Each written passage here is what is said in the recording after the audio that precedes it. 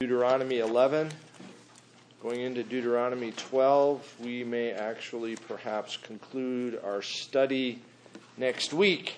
Maybe, no promises. Looking forward, we are going to go from here into Titus. Titus is a letter of Paul to a young pastor. And it will hopefully give us an understanding of the New Testament church's desire for other churches, as Titus was setting up a church in Crete at Paul's behest, and we will learn all about that. But as Paul exhorts Titus, so Paul exhorts us as well. So if you'd like to read ahead, it's a whopping 4 chapters, so that means it's probably only going to be a 4-month study. We'll see. No. We are, as I mentioned, in Deuteronomy 11. This concluding chapter here, this concluding section that we are going to study in Deuteronomy focuses on worship. Okay, and really the rest of the book expounds on this in greater detail, but the first 12 chapters are really compact as far as the exhortation of Moses to the second generation of Israel, the generation that is going to go into the promised land. A concise exhortation as far as their conduct and what God has done. And again, the remaining chapters of Deuteronomy would flesh that out. And hopefully from our study you can go through the rest of Deuteronomy and not be completely lost. I mean, you can just keep reading there and hopefully find blessing to your soul. But as we look at worship, why does man in 2019 America, perhaps even Western Europe, feel that he can worship God in any manner that he chooses?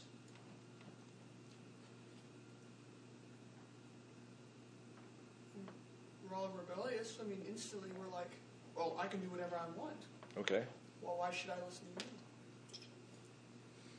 I think we're called to glorify God, and even throughout Scripture, modes of worship take many forms, from silence, just laying face down on the ground, to boisterous music and dancing. So I feel like when you look at just the examples of Scripture, worship can take basically the preference of the individual. Okay.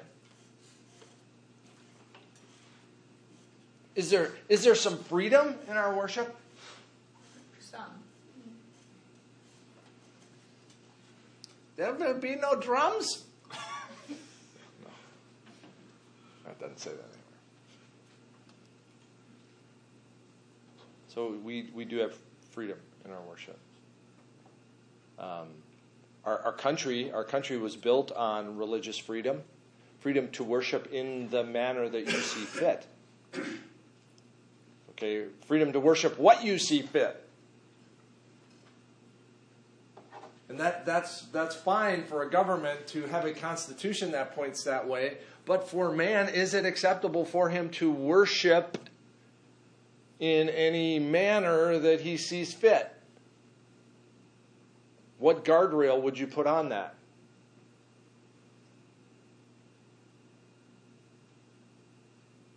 Well, any man wouldn't put a guardrail on it. Because any man can just look at his surroundings and say and observe. Governments use religion as their own weapon. And so why doesn't he just use his religion as his own weapon or thought pattern? If not governed by the letter, the Bible, the Holy Scripture, then he can be governed by anything he wants. Okay. I mean, the broadest guardrails are truth. And we can't worship God as a great spirit being that's in everything, because that's not true. Midichlorians? Yeah. Yeah, no. So, I mean, at the broadest level, and then I think you also have, there needs to be a distinction between worship as a way of life and worship as a function that happens in the church, which often people rightly point out you can worship God in anything, which is true, but then they don't realize there's also a distinction between when you're gathered to worship. So if you stick with the small W worship all of life, well then yeah, you can do whatever you want Good. Sunday morning. Here are a couple of questions. Really, we won't go into them here, but think of good things that you hear happening in worship in our country or around the world, and think of things that give you pause for concern. A, why do they encourage your heart? B, why do they cause you concern? So those are some things to think about, but God is looking for those who will worship Him in spirit and in truth, Jesus told the Samaritan woman. And so as we go in really to this concluding section, we are listening to God's call to Israel in how they should worship Him. How they should worship Him.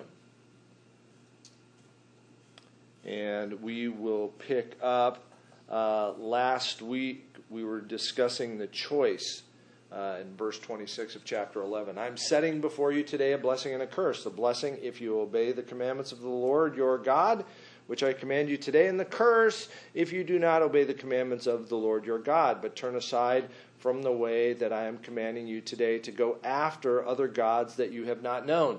So in this there is a choice. There is a choice. Yes, God is sovereign. God is sovereign. How does that work? I don't know. But we see here specifically the choice. We see throughout the Gospels, throughout the epistles, the idea of a choice. Man must choose. God's sovereign and portends over it. On this plane, the choice still has to be made. The choice still has to be made. The choice between obedience and blessing, and disobedience and a curse. Is this radical? No. Is this not life? Yes. You can speed all you want. You see guys, and you go, "Where's the cop?" And then some guys, the cop's just never there. He's flying by, but one day he's probably going to get caught for living that life of disobedience. Okay, there will come a consequence. And Israel, God is going to have Israel flesh this out in a ceremony, in a ceremony very vivid to them, and we see that in Ebal and Gerizim, and those are not two Klingon warriors, but two mountains in Israel. Tyler, would you read 29 to 32, please? And when the Lord your God brings you into the land that you are entering to take possession of it, you shall set the blessing on Mount Gerizim and the curse on Mount Ebal. Are they not beyond the Jordan, west of the road, toward the going down of the sun, in the land of the Canaanites who live in Arabah, opposite Gilgal, beside the oak tree of Morah? For you are to cross over the Jordan to go in to take possession of the land that the Lord your God is giving you. When you possess it and live in it, you shall be careful to do all the statutes and the rules that I'm setting before you today. Okay, he doesn't give a lot of detail on what's going to happen there. If you flip over to Deuteronomy chapter 27,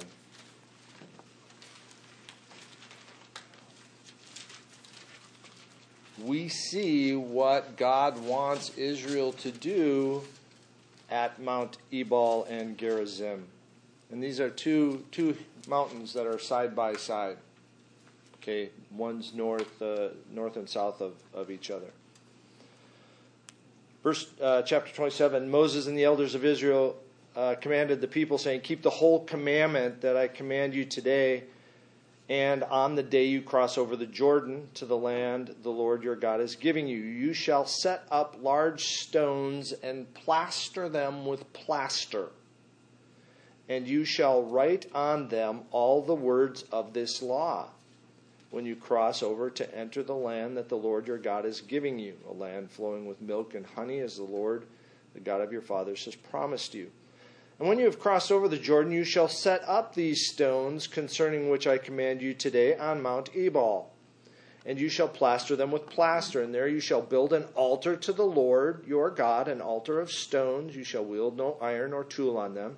And you shall build an altar to the Lord your God of uncut stones, and you shall offer burnt offerings on it to the Lord your God. And you shall sacrifice peace offerings, and you shall eat there, and you shall rejoice before the Lord your God. And you shall write on the stones all the words of this law very plainly. Down in verse 11. That day Moses charged the people, saying, when you have crossed over the Jordan, these shall stand on Mount Gerizim to bless the people. So Mount Gerizim is the Mount of blessing. Simeon, Levi, Judah, Issachar, Joseph, and Benjamin. And these shall stand on Mount Ebal for the curse. Reuben, Gad, Asher, Zebulun, Dan, and Naphtali. And the Levites shall declare to all the men of Israel in a loud voice. And from here through the rest of chapter 27, you have curses that are called out upon those who essentially don't follow the law. And you see that kind of summed up in verse 26, where it says, cursed be anyone who does not confirm the words of this law by doing them. Turn a few more chapters to your right to Joshua chapter 8. They have gone in to the promised land, and in verses 30 through 35, you see fleshed out God's command on Mount Ebal and Mount Gerizim. Ebal and Gerizim. Down in verse 34, it says, afterward, after the ceremony was finished, he read all the words of the law, the blessing and the curse, according to all that is written in the book of the law. There was not a word of all that Moses commanded that Joshua did not read before all the assembly of Israel, and the women and the little ones and the sojourners who lived among them. So here, as they cross over into the promised land, here all of Israel is on these, like the two hillsides, the kind of the Sermon on the Mount in reverse, where Joshua is in the middle with the Levites and the tribes on the sides of the mountain and reading aloud to them all of the law. Very interesting. This is in Samaria. This is by Jacob's well. These two mountains are right in between Jacob's well. And Jacob's well is where Jesus goes and meets the Samaritan woman. And where she says, on this mountain we worship the Lord. And Jesus says, they who worship God in spirit and in truth. So is it possible that those stones were still up there? Had the plaster worn away? Had the words worn off of those stones? But now this place was still a place of worship because it was then a place of worship? Unknown. But interesting that was in that very same location. Back in Deuteronomy 11, you shall be careful to do all the statutes and the rules that I am setting before you today. Verse 32. How weighty is the word?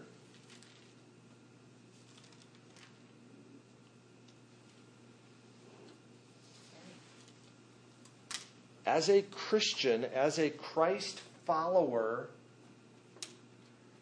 can I get away with not knowing God's word? No.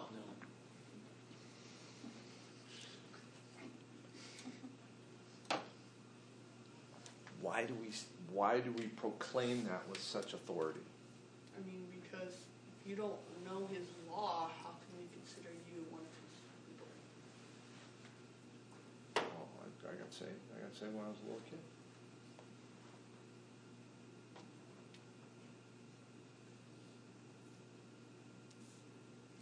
believe that Christ died for my sins. Why? Without God's word, what true foundation is there to base that belief upon? Okay. Well, I believe that. I've seen it. I've seen it in Scripture. How do you know it to be true? I know that. How can you defend God's word against anybody who would question it otherwise? Or is the first person who comes and asks one sideways question going to make you topple like... I'm losing analogies here, but... I think it's basically because the word commands us to know it. Okay. The question seems to have two perspectives. Can we get away from God's word? No, because the Lord is the one who's pushing the word. He will make it come to pass. It doesn't depend on us. That's true. From the other perspective, what can we do with God's word? And can we get away from it? Yes and no. Because we get away from it daily. And we go to it. Also. Can I be a believer and not desire God's word? In seasons. That's Yes. not good. Yes. Shouldn't be the norm. Why not? Not. I know what. Why shouldn't it be the norm? Because it's one of the ways that God communicates with us.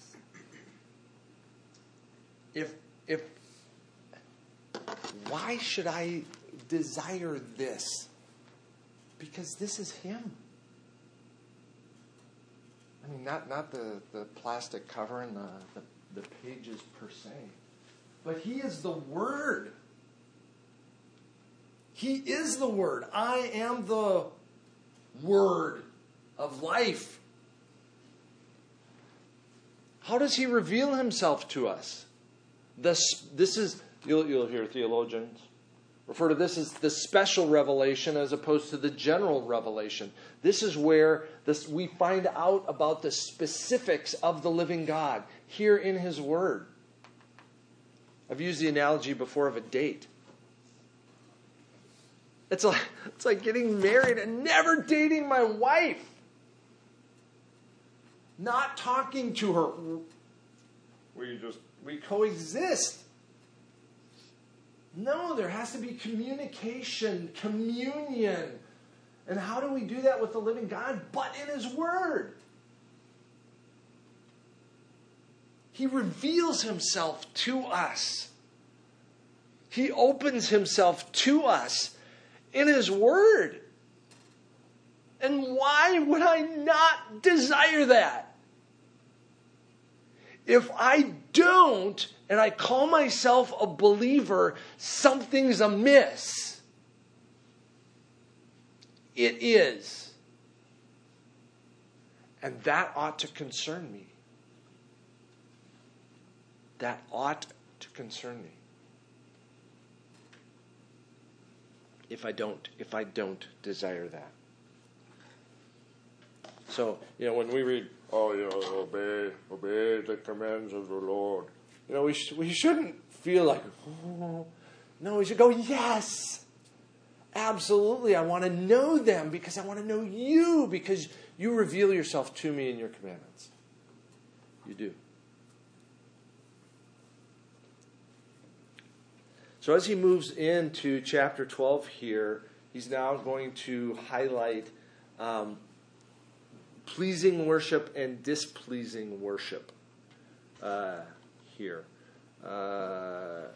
Rebecca, would you read verses 1 through 4? No crazy names in there. So.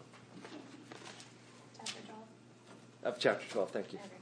These are the statutes and rules that you shall be careful to do in the land that the Lord, the God of your fathers, has given you to possess all the days that you live on earth. You shall surely destroy all the places where the nations whom you shall dispossess serve their gods on the high mountains and on the hills and under every green tree.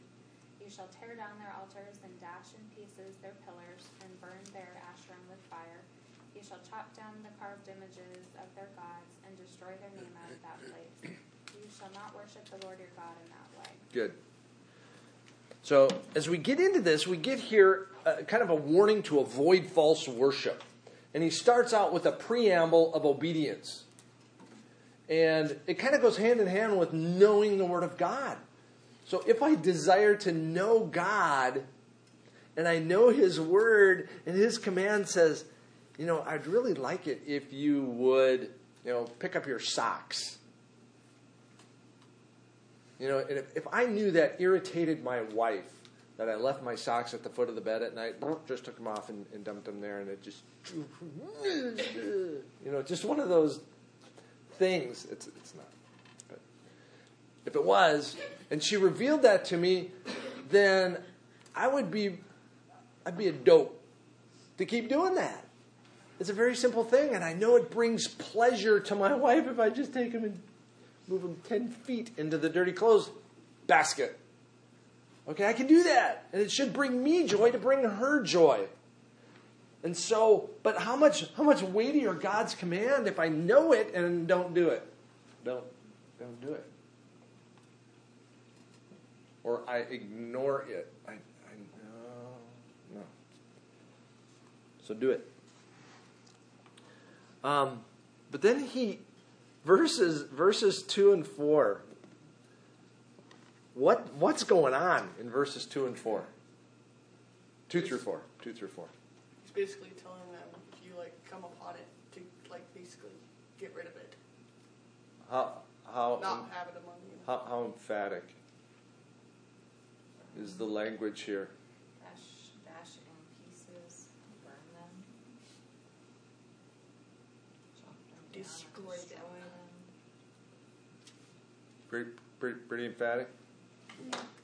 Yeah, man, it's like, crush it into dust and then burn the dust and then bury the ashes that's left over so there's nothing left.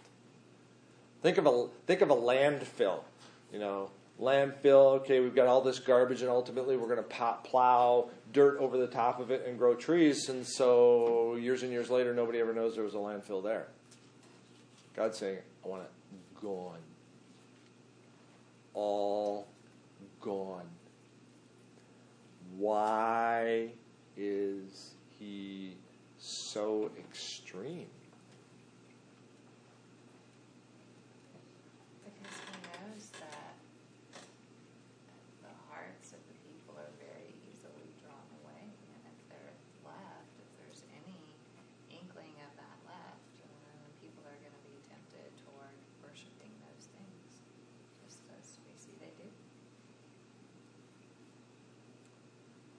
Why is this so extreme, but our Constitution makes provision that Congress shall make no law establishing a religion? God seems like He's not going to put up with anything else. But our government, in its Constitution, seems to say, whatever. It's not a theocracy, nor should we desire to be on earth.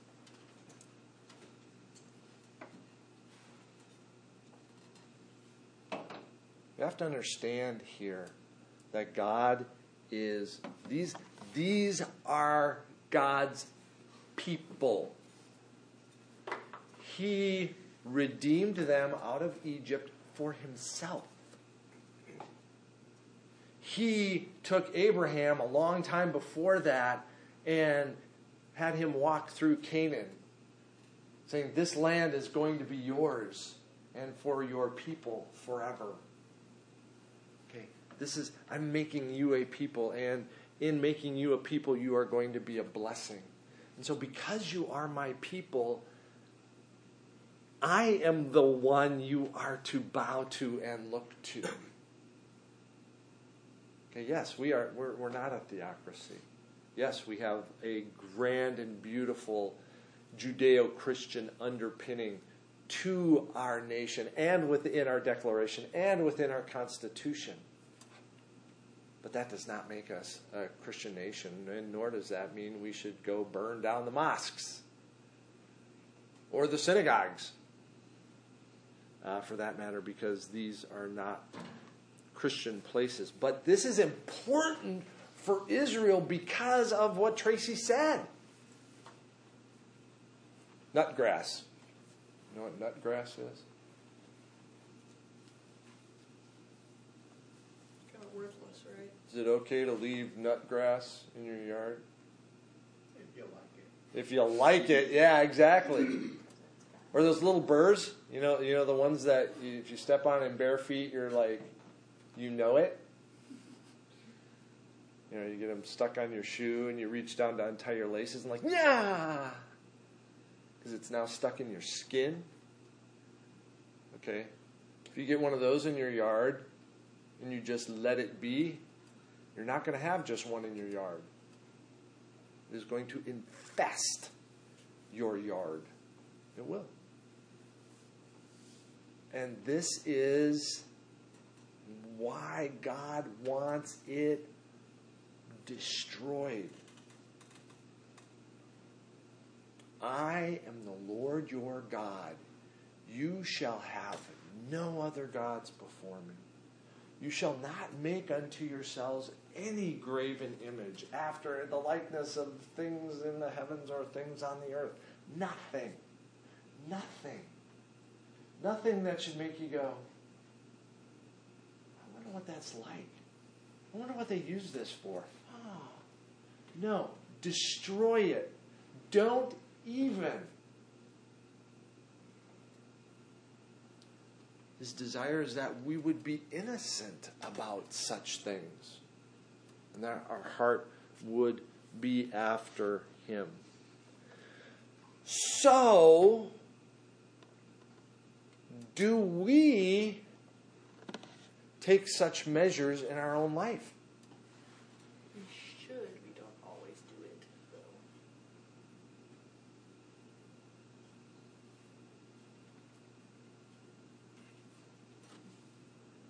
How apt are we to let weeds sprout?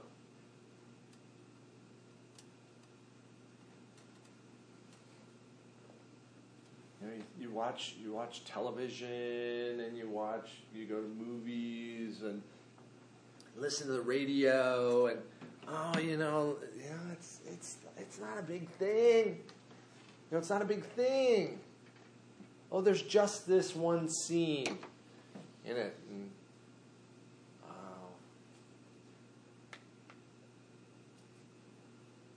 or, I'm going to go to this church with my friend. And you know what they preach there or don't preach there.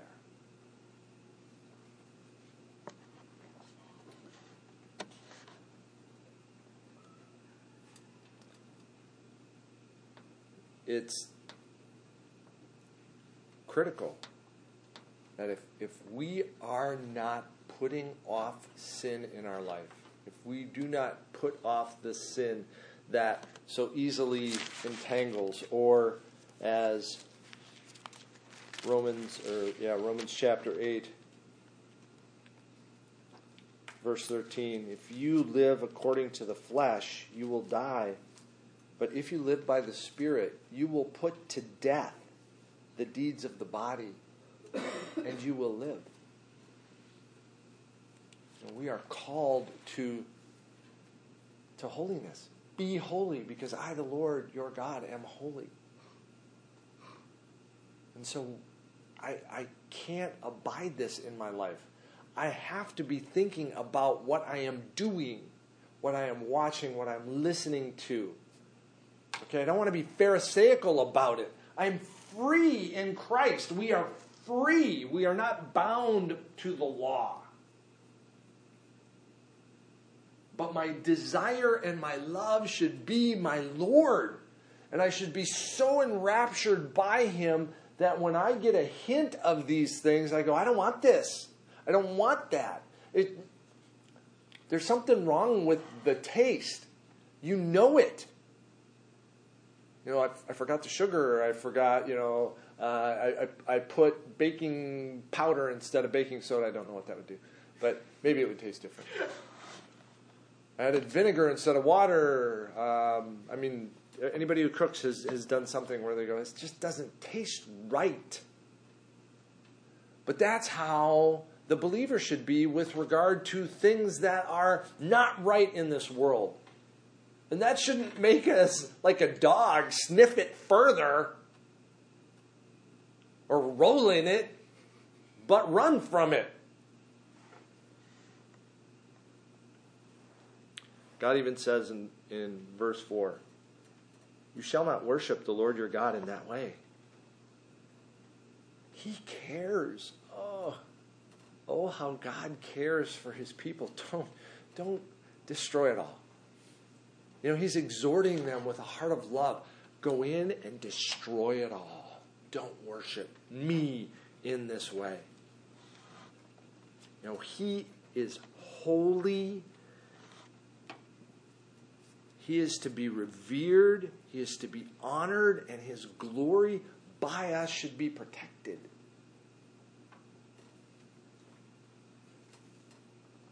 If we approach God like that, we treat him as common. We treat him then as an unholy thing, and ultimately will invite his retribution.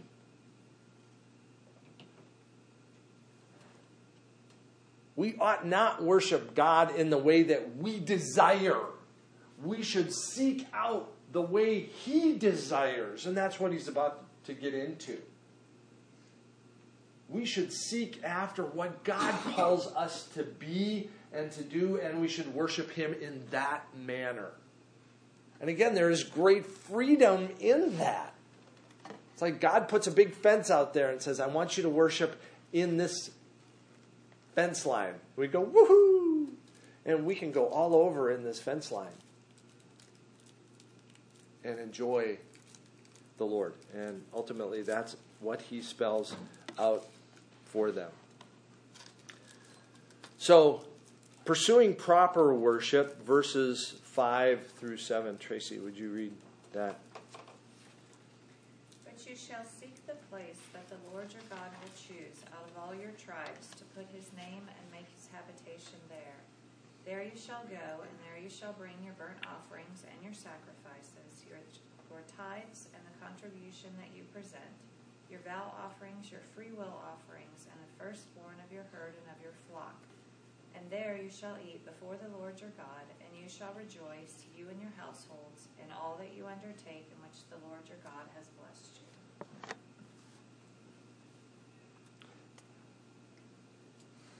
Does God have concern for the physical, or is he only concerned about the spiritual?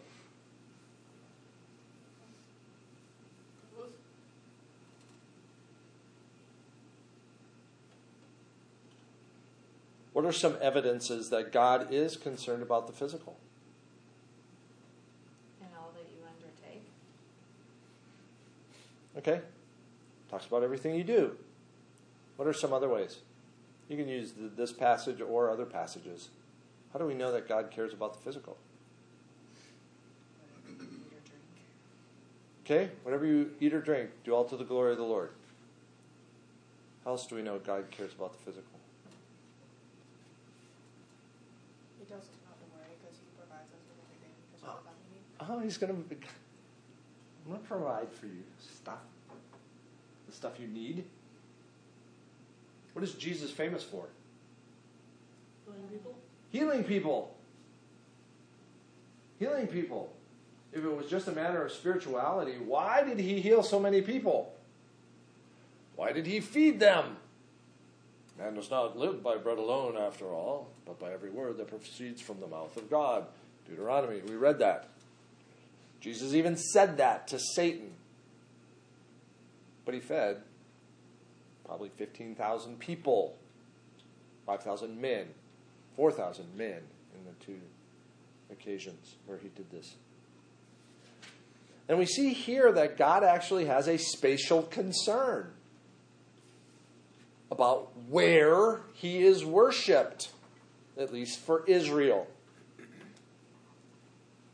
So they are to seek the place that God will choose. Seek the place that God will choose. We see that he has them set up an altar on Mount Gerizim. That is not normal. That is a special occasion for them. But they are to seek a place where he is going to put his name and make his habitation there. Other translations at the end of verse 5. Any other translations for where he will put his name and make his habitation?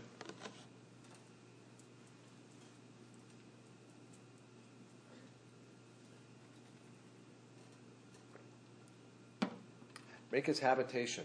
What's a habitation? Dwelling place. House. Dwelling place. Dwelling place. So the implication is that God is going to be with us and dwell with us. He is going to be with them and dwell with them. Yes. Has he done this? Yes, by pillar of cloud by day and a pillar of fire by night. Yes, he has been with them this whole time. They have seen this. I am going to dwell with you. God with us, Emmanuel. This is the new heaven and the new earth where God is going to dwell with his creatures. God has made us an extraordinary planet to put us into, and a garden, before it was all destroyed, but the planet still abides. A wonderful planet. Oh, but it's going to be new. There's going to be a new earth, a new heavens, and a new Jerusalem coming down from heaven, and God is going to dwell with man.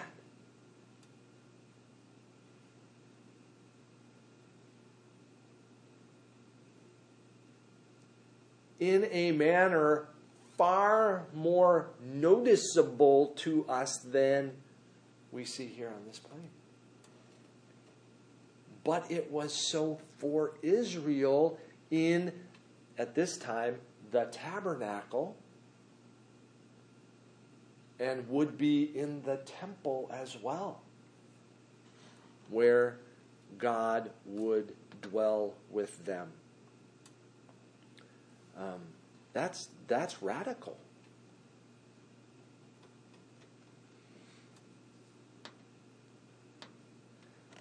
Israel had the opportunity and was exhorted 3 times a year to go to this place.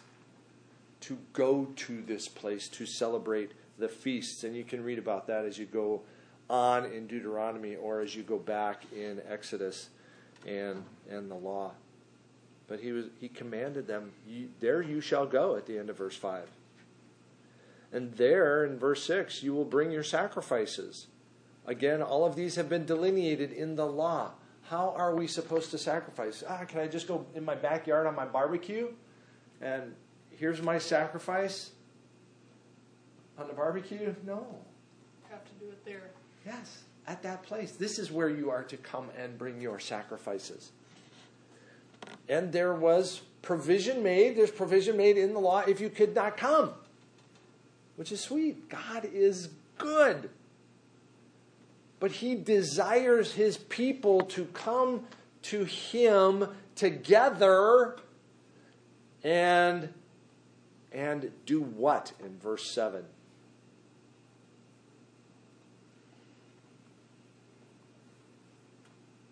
You shall eat before the Lord. Okay? Rejoice. And rejoice. That God's people would be gathered to the place, and before him, God's people together would celebrate. No, it's not just a party. I mean, we're not going to drink ourselves into oblivion here. It is to celebrate before the Lord, together to rejoice in God's goodness for us in the 3 feasts. during the year. We are to rejoice. You have been blessed by Him. Come and enjoy Him. Come and enjoy the Lord. Rejoice before the Lord. But man's got to know his limitations. Man's got to know his limitations. Because our heart, again, as far as the weeds are concerned, the weeds will tend to crop up. We will want to worship God as we see fit. We will want to go, I can worship God on the golf course. I don't need to be a part of a local assembly. I don't need that to worship. Okay, well, you don't understand the church. Okay, if that is your mind. But that tends to creep in. And so in verse 8 he says, you shall not do according to all that we are doing here today. Everyone doing whatever is right in his own eyes. We see that fleshed out in Judges. Everyone doing what was right in his own eyes. And time again, Israel was beset by the people around them because they were doing what was right in their own eyes. They had no king, and everyone did what was right in his own eyes. Our eyes are blinded. Our eyes are misfocused. Our eyes are infocused. We are selfish. Notice verse 9. For you have not as yet come to the rest and to the inheritance that the Lord your God is giving you. Does that resonate in your ears?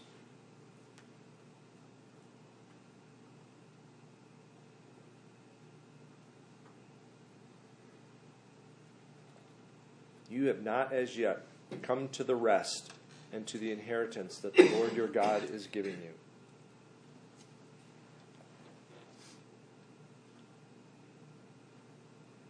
Is that true for us?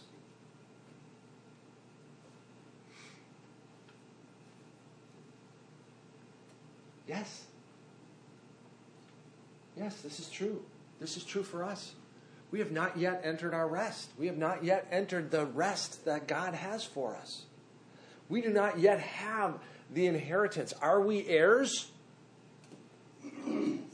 Yes, if we are believers, we are heirs with Christ.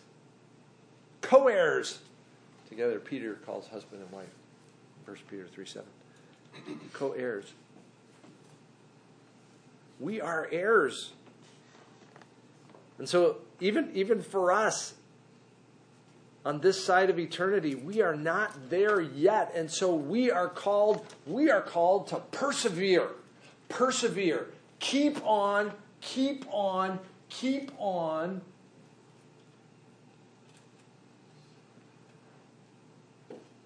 He who began a good work in you will be faithful to complete it in the day of our Lord Jesus Christ. Philippians 1:6. Is that true? So I don't have to keep on, right?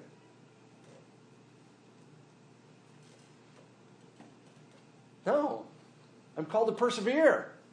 How is God going to work in me to keep on if I am not keeping on? And so we exhort one another while it is called today to keep on. We don't forsake the meeting together as some do, but we meet together, and with your gifts, we exhort and encourage one another to keep on and persevere, because we're not there yet. We know we have an inheritance. We know we do. We know that our Father is preparing a place for us in a land flowing with milk and honey. We know that. It's a promise. But we're not there yet. So, don't do according to all that is happening in the world. Don't follow after that. Don't go where your heart is inclining unless your heart is inclining toward the Lord. Verse 10. But when you go over the Jordan and live in the land that the Lord your God is giving you to inherit, when He gives you rest from all your enemies around, so that you live in safety, Then to the place that the Lord your God will choose to make his name dwell there. Again, we hear that reiterated from just above. There you shall bring all that I command to you, your burnt offerings, your sacrifices, your tithes, and your contributions that you present, and all your finest vow offerings that you vow to the Lord. And again, you shall rejoice before the Lord your God, you and your sons and your daughters, your male servants, your female servants, and the Levite that is within your town, since he has no portion or inheritance with you. So here essentially we have a reiteration of verse 6.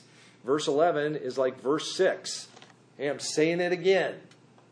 Okay, when you go into the land, after this warning, hey, don't just do kind of what everyone thinks is right. Here, God has given us his law. God has given us his truth to follow, not as you choose. And again, I'm pleased. It brings joy to my heart to see verses 7 and verse 12, this idea of rejoicing before the Lord, because this is God's desire. Not that worshiping him with the saints is a burden. Not that, we got to go to church, man. No, that we get to come and unite through the Holy Spirit with other brothers and sisters in Christ, and we get to call upon the name of the Lord together. And we get to hear his word proclaimed together.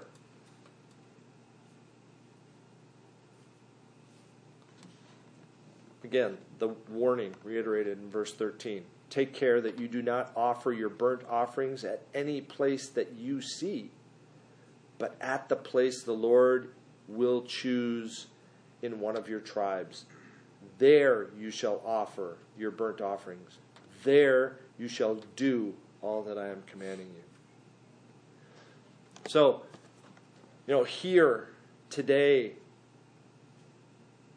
we don't have to go to Jerusalem. We don't have to go to the temple. We worship God in spirit and in truth.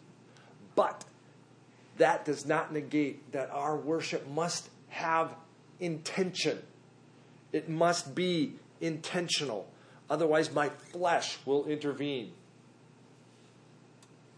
I must think. I must consider his holiness. I must think and consider my sin. I must consider his provision. I must consider my faith. I must consider his pleasure. I must consider my thanksgiving, my hope, my joy, and my peace. And really, we are called as saints to worship God in spirit and in truth. And that implies what we started out with. And I've got to know his word. It's not a mandate. This isn't sitting on my head like, 500 pounds. I gotta read the Bible. No, I should desire this. This should be my desire, my delight in the Lord. And so we cling to the truth. We'll stop right there. Any questions? Any thoughts?